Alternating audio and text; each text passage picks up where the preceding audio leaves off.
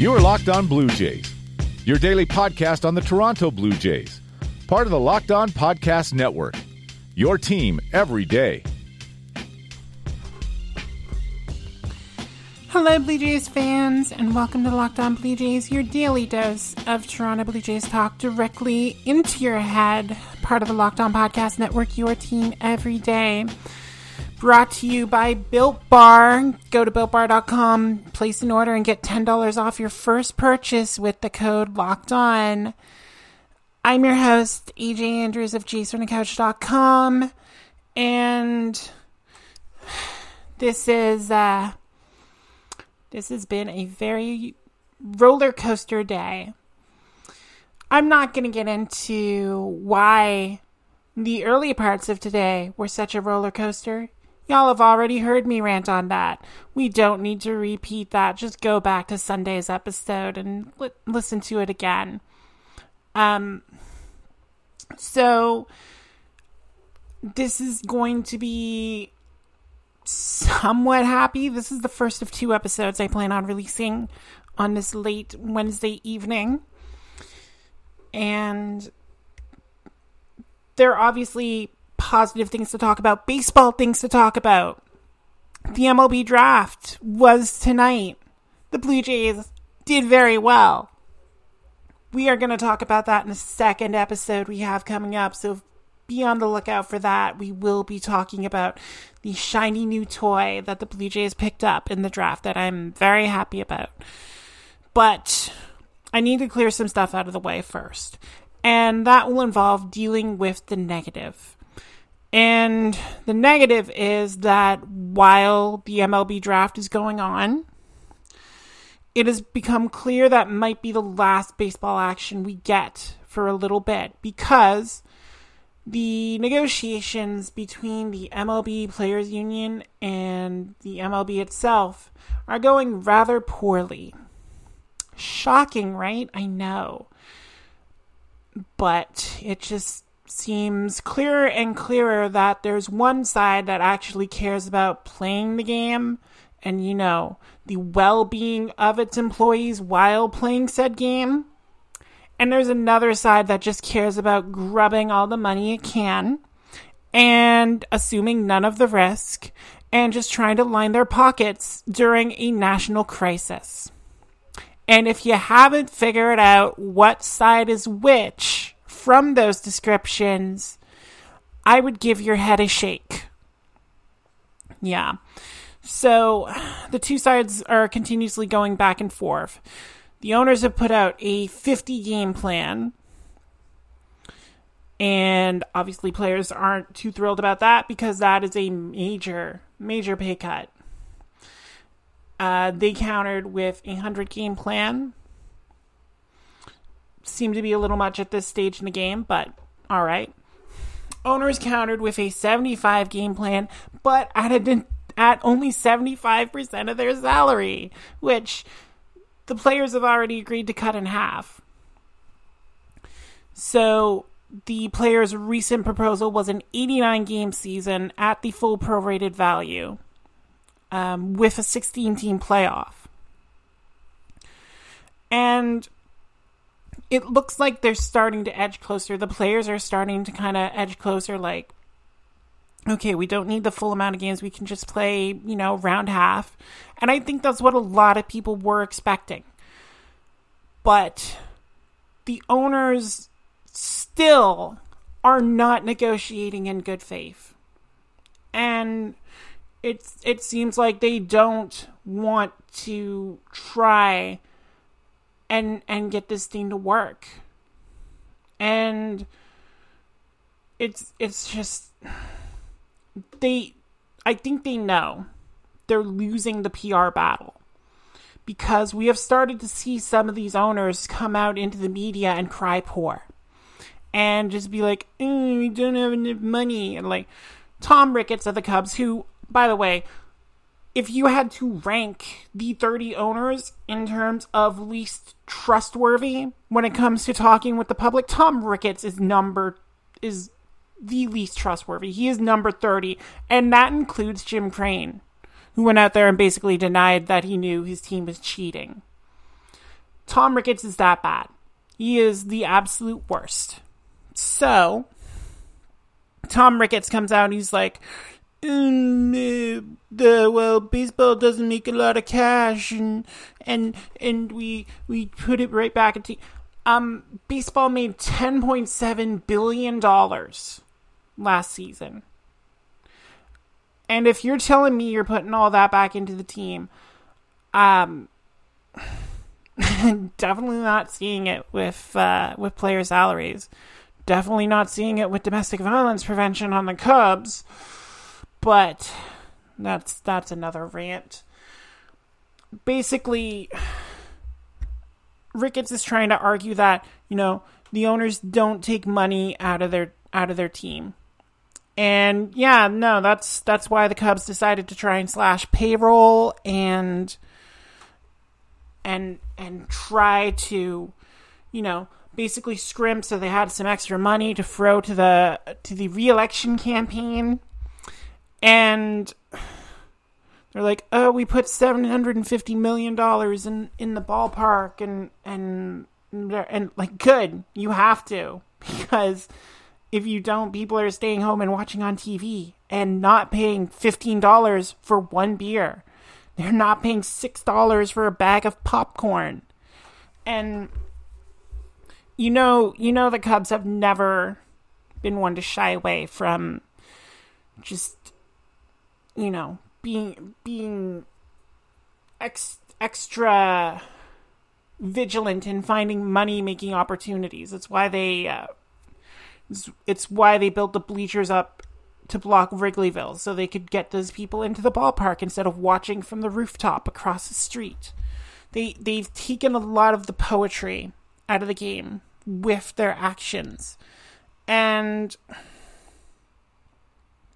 again, it's billionaires crying poor. Like, you can't tell me Tom Ricketts doesn't have the money to save it. And, others started following his lead. Bill DeWitt Jr., who is the owner of the Cardinals, and, that says something that the Cubs owners and the Cardinals owners are the first people, coming out on it. And he's just like, baseball isn't very profitable, and the players have to know. And again, $1 billion industry, $10 billion industry. Doesn't sound like you're not doing too badly. And like, you can't fudge the numbers on that. Like, you can say, oh, you're investing in the ballpark and upgrade. Those costs are still factored into your budget, and you're still making $10 billion. Do not try to tell me that you're suddenly hard up without baseball. Don't tell me you're going to the food bank. None of these guys are going to the food bank. They're going to the freaking yachts. And like I said, they know they're losing the publicity battle in this. And DeWitt said so in his radio interview on 590 The Fan in St. Louis, not in Toronto. And he's like, they think owners are hiding profits. There's been a bit of disruption. You think? Because you made an agreement in March and all of a sudden decided to start, reneging on it instantly when you thought you could pull it back. It's silly. Like, and the players know it's just absolutely silly. In the same, in response to Ricketts coming out, Jason Kipnis, who is with the Cubs now, knows that they're going to try and take whatever they can get now. And that's why the union's fighting so hard to try and get things in place. Now, one of the things the owners did give up was draft pick compensation for free agents, which seemingly would be a good thing for players, because a lot of times in off seasons we've seen players linger in free agency because teams don't want to give up the draft pick compensation. But that didn't reach its head until like 2016 when we saw Kendrys Morales lingering until June, or Craig Kimbrell lingering. Like, it doesn't happen near enough for the players to give up another 25% of their remaining salary and have no protection from the virus if they go out there. Because again, owners aren't going to the ballpark. I can tell you that right now. They're not going there. They're not putting themselves at risk. They're putting all the risk on the players and the umpires and the crew. And if they aren't going to do that, then they have to make sure those people are protected. And so far, they don't seem to want to do that either. They just want to roll the dice with all the other states and just be like, if you get it, you get it. Which, might be fine if you're a finance analyst or something like that. But when your career is based on your athletic ability, losing 20 to 30% of your lung capacity is a very good way of shortening that career. So, yeah, guess what side I'm on. I want to talk about another owner and the things he said in a sec. But first, I want to talk to y'all about the fine sponsors at Built Bar. Built Bar is the protein bar that tastes like a candy bar. It's coated in 100% chocolate, so you don't even know you're eating healthy while you're doing it. The bars range from 110 to 170 calories. They're low in sugar. They're low in carbs. They are high in fiber and protein. They come in 16 flavors. Some have nuts, some don't. I'm kind of... I can't really decide because I like the coconut almond, but I also like the banana cream. I don't know. I'm all over the place, but they're all really good. And they're a good way to stay on track to lose weight because then you get that treat, fills you up, and then you're not, dummying a bag of chips at 9 p.m. So if you want to get your hands on some of those Built Bars yourself, right now, if you go to BuiltBar.com and enter the promo code Locked On, you get $10 off your first order. That makes it like $40 Canadian. That's pretty good. Like for something that tastes, more like a candy bar than like those Cliff Bars do. So go to BuiltBar.com, enter that promo code Locked On, get that $10 off your first order, and start treating yourself as you lose weight. You are Locked On Blue Jays, your daily Toronto Blue Jays podcast. Part of the Locked On Podcast Network, your team every day. And we are back. So I have one more owner that I'm going to pick on who decided to stick his neck out and try and reel the PR battle back in for the owners. Because, hey, they are losing right now. They are not even close. Like, this is not a good time for billionaires to go to the public and be like, we poor. No, nobody's buying it. And